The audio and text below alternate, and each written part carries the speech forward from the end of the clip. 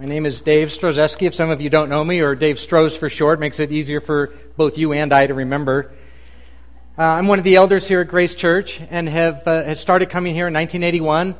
And we just love this local church body and the fellowship and the high esteem of the Word that they've placed here. And pray that the Holy Spirit would use His Word today as I have opportunity to bring it to you this morning while Pastor Mike is gone. And what we're going to do is look at the book of Jude. You can put your thumb there. It's the book right before Revelation. So it's fairly easy to find, even though it's little. It is one of the most neglected. It's been termed the most neglected book of the New Testament. And there's a number of reasons why. There was some dispute over whether or not Jude, the half-brother of the Lord, actually wrote the book, or if someone else wrote it, because it was a little uncertain. There's not a clear definition of who he's actually writing to, because it's not like to the church of the Philippians or the Galatians. It's just to believers, and so there's a little uncertainty thrown in because of that. He also addresses some false teaching, but he doesn't especially specify exactly what the false teaching sect is per se. So there's a little vagary there. And then he also cites a couple of obscure sources. And so because of that, the book has been neglected over the years. But praise God in His wisdom and by the Holy Spirit, He's preserved the book of Jude as part of the canon of Scripture that we hold to as absolute truth. And so we want to do a little flyover of the book this morning. If you would, go ahead and stand up. We're going to go ahead and read the entire book. It's a short book, so it's only 25 verses. 25 verses, a little bit long for what we're used to in reading. It's the downside, but on the upside, you have read a whole book of the New Testament this morning. So look at it that way. Let's go ahead and read. Jude, a bondservant of Jesus Christ and brother of James, to those who are the called, beloved in God the Father, and kept for Jesus Christ. May mercy and peace and love be multiplied to you. Beloved, while I was making every effort to write you about our common salvation, I felt the necessity to write you, appealing that you contend earnestly for the faith which was once for all delivered to the saints. For certain persons have crept in unnoticed, those who were long beforehand marked out for this condemnation, ungodly persons who turn the grace of our God into licentiousness and deny our only Master and Lord, Jesus Christ. Now I desire to remind you, though you know all things once for all, that the Lord, after saving a people out of the land of Egypt, subsequently destroyed those who did not believe. And angels who did not keep their own domain, but abandoned their proper abode, He has kept in eternal bonds under darkness for the judgment of the great day. Just as Sodom and Gomorrah and the cities around them, since they in the same way as these indulged in gross immorality and went after strange flesh, are exhibited as an example in undergoing the punishment of eternal fire.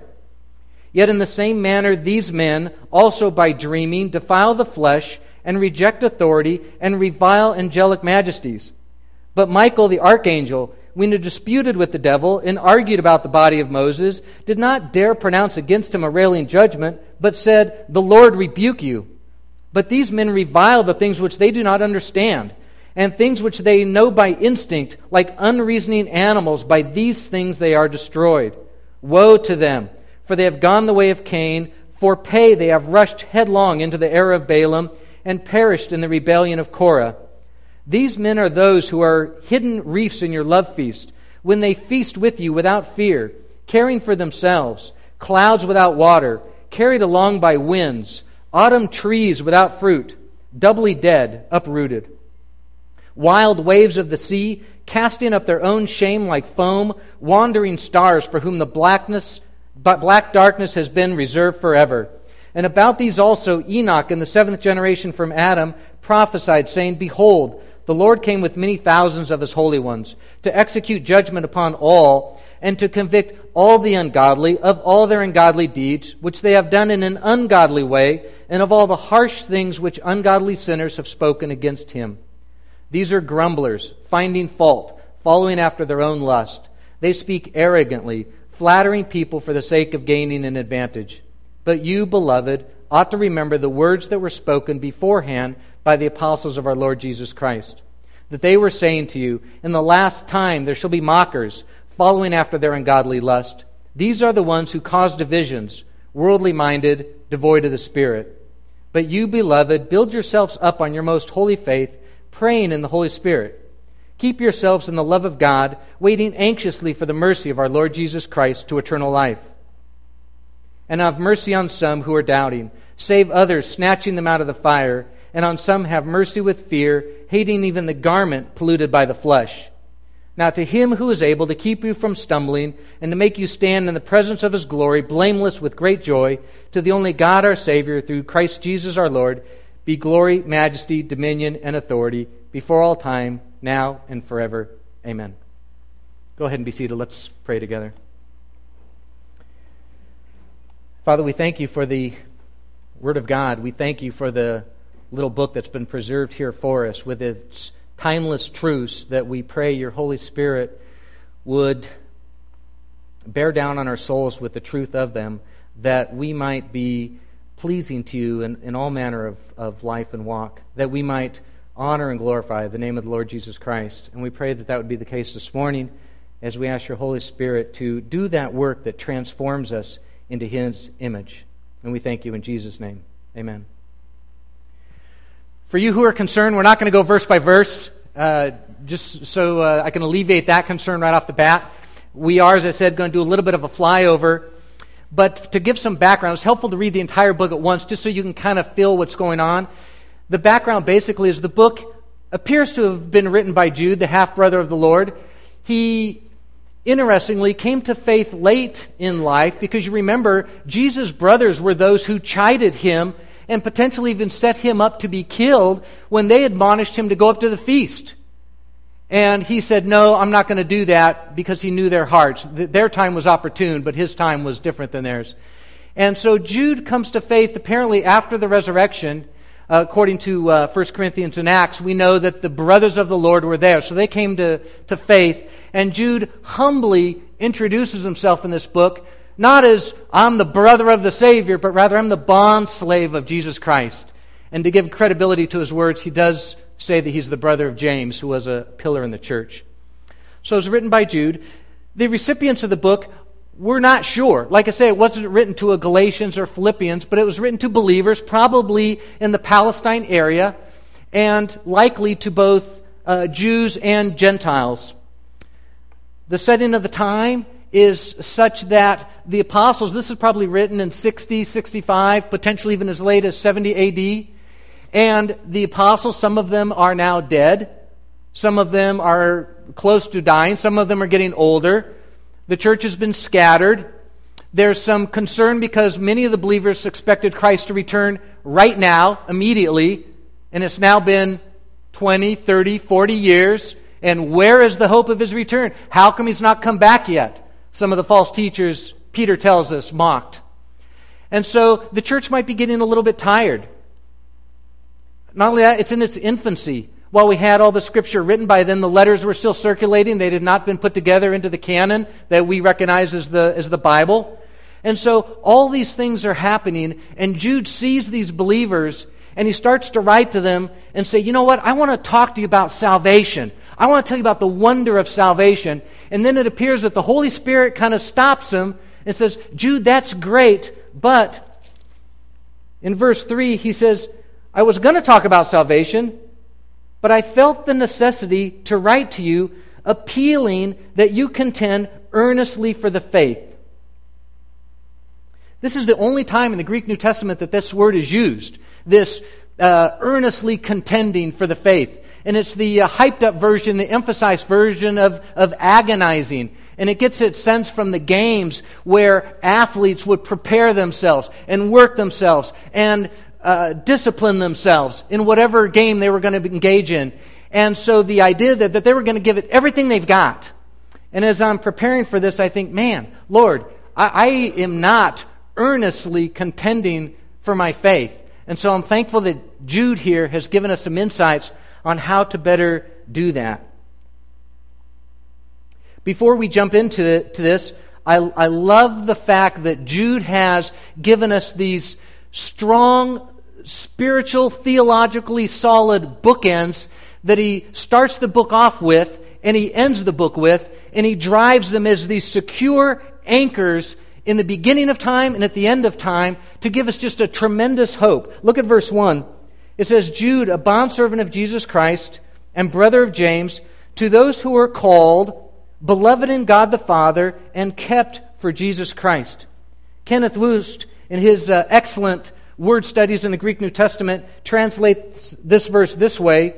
He says, to those who by God the Father have been loved and are in a state of being the permanent objects of His love, and for Jesus Christ have been guarded and are in a permanent state of being carefully watched, to those who are called ones. In the Greek, called is the last word of that sentence, and the reason is for emphasis. Jude's saying, you've been beloved, you've been chosen, you've been called. Before the foundation of the world, according to Ephesians 1:4, you've been set out as His marked special one to all those who are in Christ and who will be in Christ. Called and chosen, His banner placed over us is love. And so Jude hammers down this stake of confidence, saying, before the foundation of the earth, you've been called, chosen, marked, and His love is upon you. And at the end of the book, the last verse before the little doxology, he says, now to Him who is able to keep you from stumbling and to make you stand in the presence of His glory, blameless with great joy.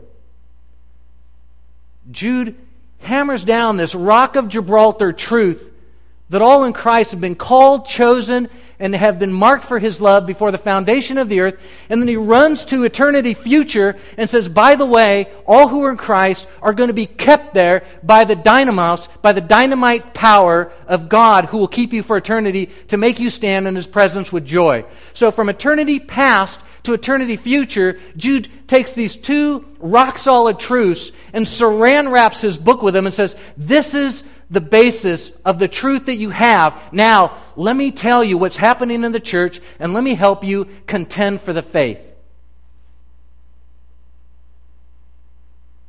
There's three things we want to look at. One is, why do we need to contend for the faith? And the second is, how, which I'm glad for that. I want to know how. How do we contend for the faith? And then lastly, to what end? What's our motivation to contend for the faith? So these three things Jude gives us. Why we must contend for the faith? The problem is this growing opposition of false teaching, false philosophy, false thinking. And while Jude was going to talk about salvation, he quickly changes and says, no, there's something more important here, because this false teaching, this false thinking has become so insidious that it sneaks in and you guys aren't even aware of it. It's crept into your love feast. It's crept into your assembly. And all these things are potentially damaging and destructive to your faith and to your souls, and so they need to have attention called to them. Jude, without realizing it, used a literary method called vituperation, which according to Webster is a sustained and bitter railing and condemnation for the sake of emphasis.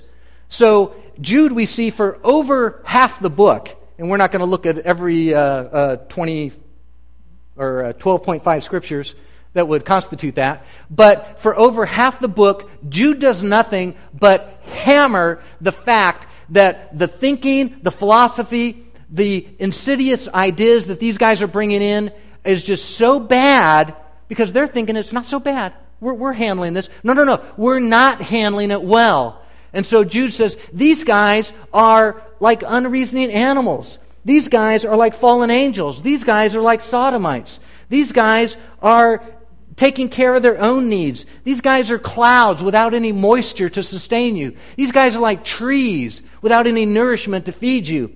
These guys are like waves that spit up shame like foam. These guys are grumblers, critical, arrogant, flatterers, selfish. And they've crept in, weaseled in is the sense here. They've crept in unawares. They've snaked their way in. And it's going to damage. It's going to damage your faith. The group is apparently with some type of Gnostic sense. Not sure, because it has some characteristics of this and some not. But basically it's a group that brought in primarily a sense of immorality and lawlessness. Luther faced these same type of guys when he promoted his by grace alone, by faith alone, and there were those of the similar type of sect that he termed the coin antinomianism, people who had no law, that's what the word means. that they had no law because they said, oh, you know what? That's just our physical body that's engaged in that kind of stuff, and we're concerned about spiritual things. So what our physical body is, no big deal. You can look at, do, see, whatever you want. It's not going to affect you. Jude says that is absolutely not right. Luther said that is absolutely not right. Jude is saying that's absolutely not right. The Scriptures tell us it's absolutely not right. Paul says, how can we continue in sin and grace may abound? Should we do that? May it never be, he says. So these are the people, this is the thinking, this is the philosophy that's creeping in. And it's summed up by the French philosopher Heinrich Heime's deathbed comment. He was on his deathbed, had lived his life however he wanted, and when he got to the end, he said, you know what? I'm not too worried. God will forgive. That's his job. And it's often today that people could think, you know what? I'm not worried about the great-grandfather of the sky, the great spirit, the great whatever, the great magician, the great mechanic, the great whatever we'd like to think of him, typically, not in according to Scripture oftentimes, is just false. Has God 100% fully forgiven believers? Absolutely. Beginning of time, end of time. But he's telling us to be careful that he doesn't damage our faith in the meantime. What we are going to look at, though, is a couple of the characteristics of these guys that are really illustrated well through the three men that Jude mentions in verse 11, which is Cain, Balaam, and Korah. So we want to look at those guys. We know Cain, we know the story of Cain, murdered Abel. Interestingly enough, we know that his sacrifice was without faith. But what's interesting is when we come to 1 John, that's when we kind of learn what the problem with Cain was. Cain murdered Abel, right? But interesting that 1 John says, we know that Cain murdered Abel, but for what reason did he slay him? He slayed him because his deeds were evil. It wasn't that Cain was a murderer per se. We know by the book of James that we have murderous thoughts that can well up inside, right? The problem with Cain was that he was jealous. He was self-willed. Even when God himself said, Cain, you can get yourself out of this. Sin is creeping at the door, and you have an opportunity to put it aside and do what's right. But he didn't want to do that because that was going to require too much work, too much effort. It's easier to be jealous of the righteous, to be angry at them. We see people around us, we say, man, that guy's great. I have to seek some kind of problem with him. And we tend to claw and scratch and pull people down instead of encourage and uplift. The problem with Cain, his sin, was jealousy and self-will. The second one is Balaam. Verse 11, the error of Balaam. Balaam's sin was essentially compromise. Balaam has always been a little disconcerting to me, that story, because he starts off, and in where his story is described, he sounds pretty good. He is told he's tried to be hired by Balak to curse the children of Israel. He doesn't want to do that. He wants to do only what God says. Balak gets mad, says, look, I'll pay you more. He says, no, I'm not going to do that. Balak says, I'll pay you more. And ultimately, finally, the children of Israel curse themselves, and the story kind of ends. And we think, okay, Balaam doesn't seem horrible, little odd. But then we do learn later in the book of 2 Peter that we know that Balaam loved the wages of unrighteousness. We also learn in Revelation that some entered the error of Balaam, which was idolatry and immorality. And what we find out, that Balaam, instead of living with the Jews, lived with the Moabites, the Midianites, apparently got sucked into their way of life. While he couldn't go straight out and go against the Word of God that he knew, he devised a way to compromise and come around and say, Balak, I can't take your money for that, but I'll tell you what, I'll take your money for this. Just hang around the Jews and introduce idolatry and just get to know them and kind of suck them in. And pretty soon they'll be worshiping your God. You can take their sons and daughters for wives. You can get their money. And sure enough, that's exactly what happened. The Jewish nation fell in idolatry and immorality as a result of Balaam compromising and going around the Word of God and making it work for him for pay. The error of Balaam was compromise. And man, is this one that I see in my life? And I think we're so susceptible to this in America, in Orange County. We're tempted to compromise in so many ways. I love Rick Holland's comment one time that above his TV set, he had a sign that said, "We will not be entertained by that for which Christ died." I don't know how often he has TV on. Maybe once a month. I don't know. Discovery Channel. I don't even that. Anyway, we have to guard ourselves against this compromise, whether in the workplace or our relationships or any number of things that the Lord might bring to your mind, where we have to guard our hearts against that. The third man that Jude references that's illustrative for the problems that are sneaking into the church via these men then, and now for us via the internet, TV, every billboard, every philosophy and think in the United States that we have to guard ourselves against, is Korah, who Korah's sin, if you remember, he was a Levite, but he wanted more. He wasn't content just to be a Levite and help in the temple. He wanted to be part of the priesthood. Well, that wasn't going to happen, but he rose up against Moses and Aaron and demanded that he be recognized. He wanted to be seen. He wanted to make sure that people knew that he was holy as well, and was upset that he wasn't seen as one of the anointed, one of the appointed. Korah had a problem with self-importance, with recognition. He was critical. And the story ends that Moses said, "You know what? We'll see tomorrow who's of the Lord and who's not. Everybody ought to stand back." And we know that the earth opened up and swallowed Korah, his family, his possessions, and the 250 men with him were burned with fire. Interesting. You know those motivational pictures that you see at work? It says teamwork, everybody plugging together. And then you've seen those demotivation posters that are pretty funny. A lot of places won't let them. But there's one that says mistakes. And it's a beautiful bay, and it has a shipwrecked boat in the middle of the bay.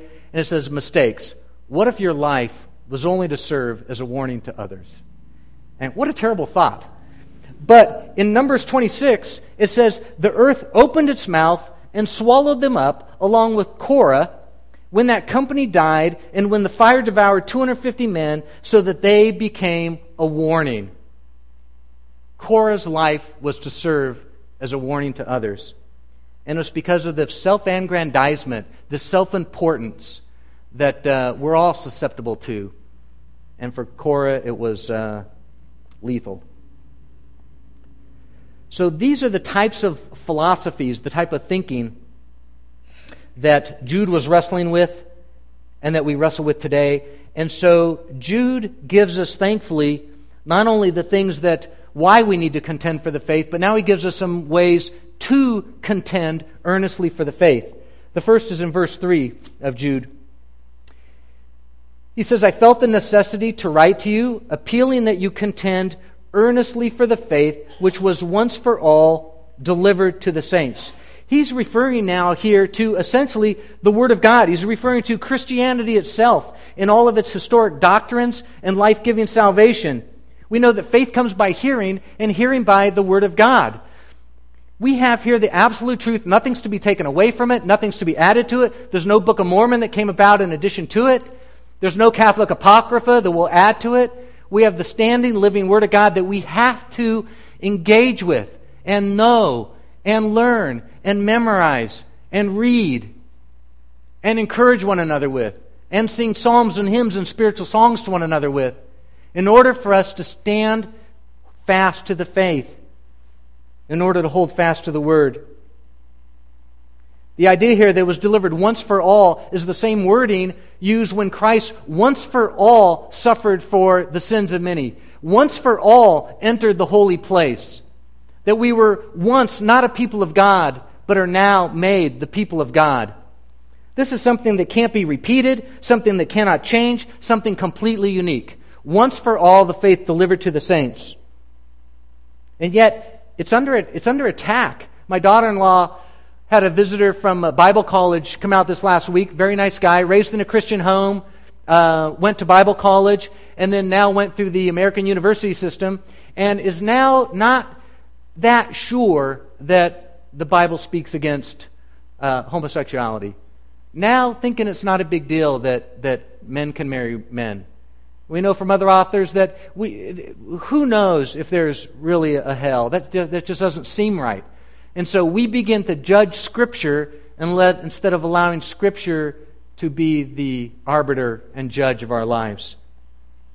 Our friend Asta, the Polish girl who was here for many years, she's now in church struggling because the church she's in, they want to look at the vagaries of Scripture, the gray areas, and talk about them and wrestle with them. And it reminds me of these guys who are dreamers, instead of holding fast to that which is black and white and we know to be true. We have to hold to the faith. Secondly, we're to imitate God. Verse 3 says that I'm making every effort. I felt the necessity to write to you, appealing that you contend earnestly for the faith. Look at this. The only place we'll turn to is 1 Thessalonians 2. We have the idea here that Paul says he was contending earnestly. He was contending against a lot of opposition, but it's the same type of wording. And while it might have been actual physical opposition, Paul might have just been contending for the faith here in 1 Thessalonians chapter 2, where he says, we had the boldness in our God in the middle of the verse to speak to you the gospel of God amid much opposition, with much contention. But then look at verse 5. Here's how he did it. Here's how Paul earnestly contended for the faith. He didn't rant and rave and spew out doctrinal high points. He says, we came among you not with flattering speech, nor with greed, nor did we seek glory from men, either from you or others. Verse 7, but we proved to be gentle among you as a nursing mother tenderly cares for her children. We have a fond affection for you. We were well pleased to impart to you not only the gospel of God, but our own lives, because you would become very dear to us.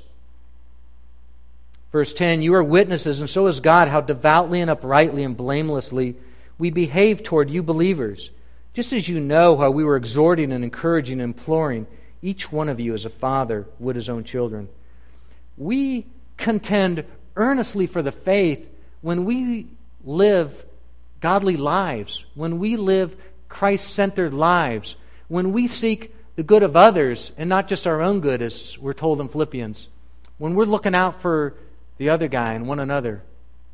That's contending earnestly for the faith. Back to Jude in verse 21. Verse 20.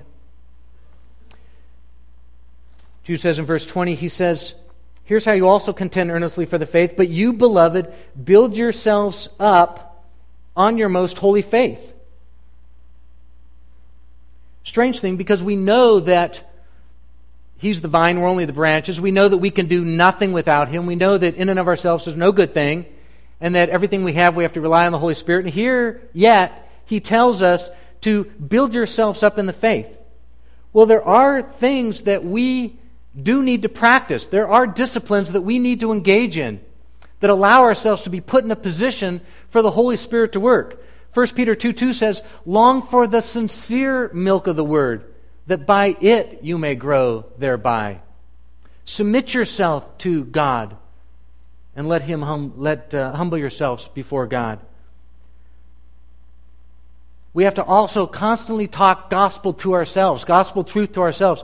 David was a master of this. We know from Psalm 42 and other places, David would talk to himself. He would recognize, the psychologists call it self-talk, and I guess that's okay. David did some self-talk, but we have to do it in a biblical context. David was feeling discouraged and down, and he talks to himself and says, soul, what's your problem? Why are you so disquieted? Why are you so upset? And then he talks again to his soul and says, here's what you need to do, soul. He's talking to himself and he says, hope in God. Trust in God. You're going to see Him in the sanctuary. And David, by means of thinking through what he knows to be true, encourages himself and builds himself up in his faith. That's exactly what we're to do. In going through the book of Titus a number of years ago with the college group, it has stuck with me since. Titus 2:1, Paul is talking to Titus, and primarily in the context of preaching, says, Titus, don't let any word come out of your mouth that is not in accordance to sound doctrine. But not only with preaching, but that's true all the time. Don't let anything come out of your mouth that's not in accordance with sound doctrine. Well, this happens to me all the time. Doesn't it happen to you? How's your week going? Oh, are you kidding? This week is horrible, crummy. Really? Scripture says all things work together for good to those who love God. Scripture says today His mercies are new this morning. It says today is the day of the Lord, rejoice in it.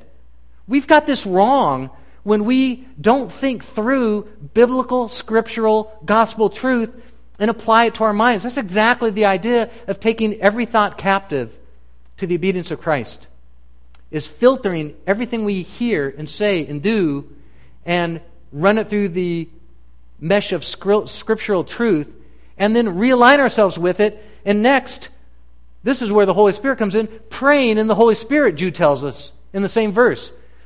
You're going to build yourselves up in your faith by putting yourself in a position, but if you're not praying in the Holy Spirit constantly, present tense is where this is, praying in the Holy Spirit, it's not going to happen. But the combination is building us up in the faith to recognize the truth of Scripture, applying it to our life and seeing it bear out and cause Christ-likeness.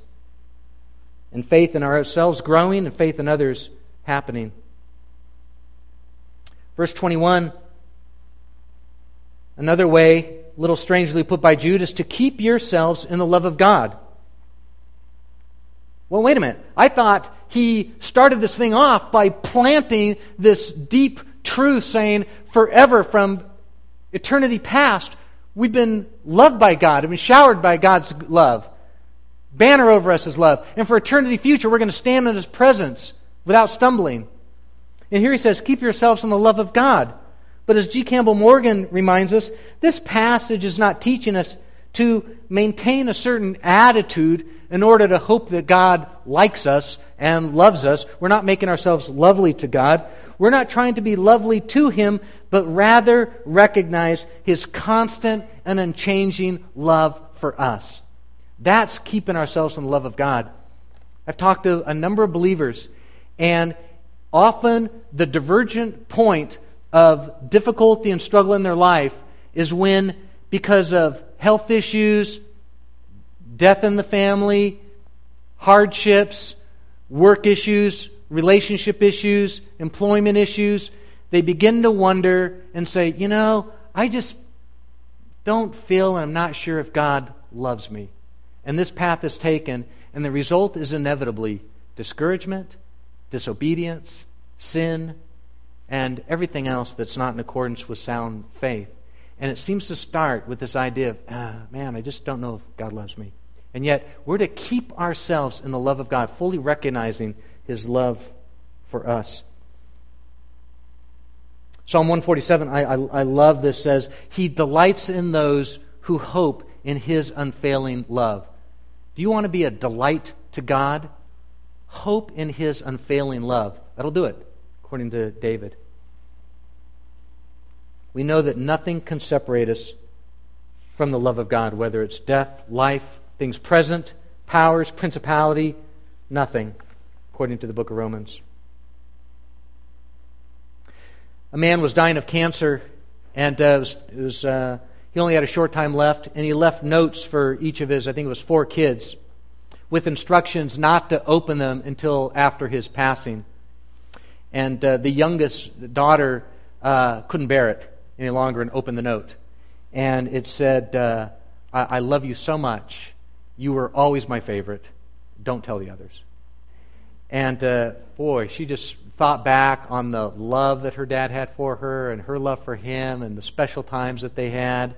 And just, it was very meaningful during those last days. And she'd visit him at the hospital and they'd talk. And then he passed away finally. And the mother knew that he had written notes to each of the kids. And they were all gathered around. And she says, he says, why don't you guys all read the notes that your dad left you? Well, you first. No. And they didn't want to read. And come on, you guys, just read the note. So finally, the youngest daughter reads the note and it says, I love you so much. You were always my favorite. And the other 3 chimed in, don't tell the others. God somehow, in His matchless, unending love, loves us uniquely and similarly in such a way that it's as if you're His favorite. Just don't tell the others. John Wesley wrote simple words. He said,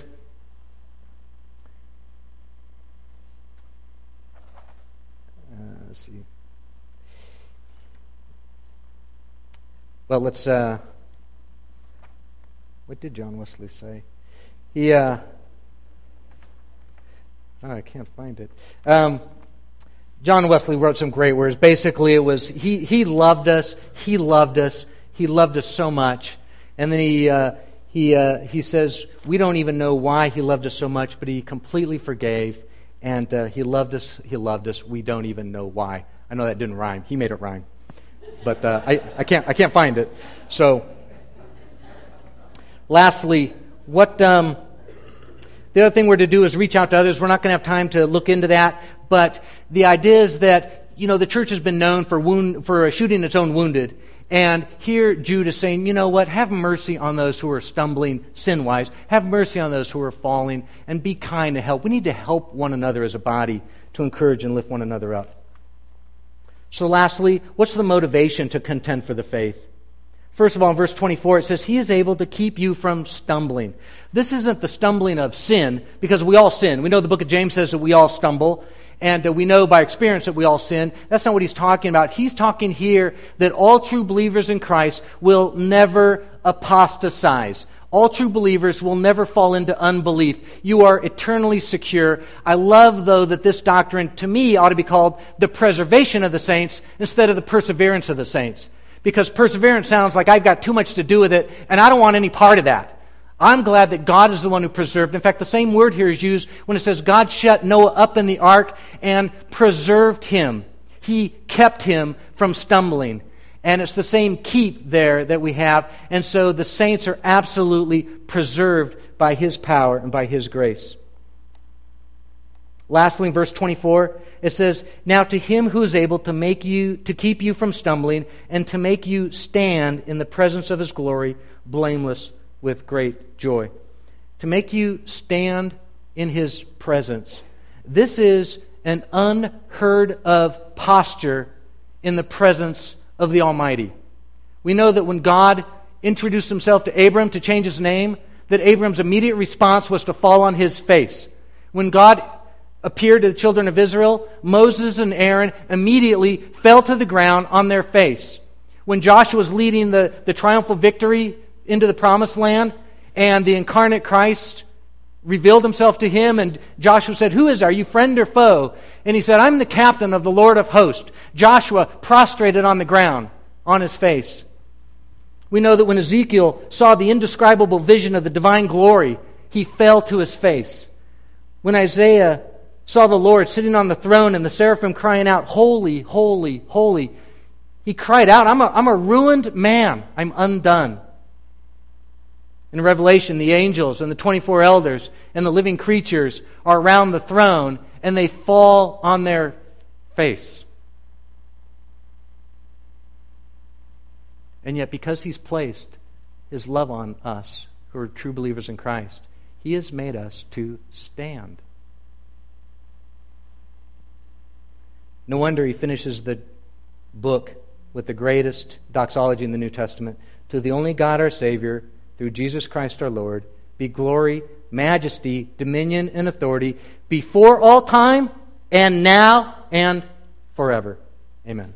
Let's pray.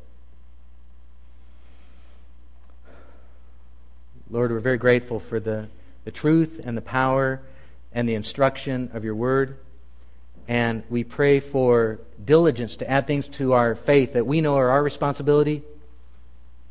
And Lord, we pray in the Holy Spirit, knowing that we can do nothing without You.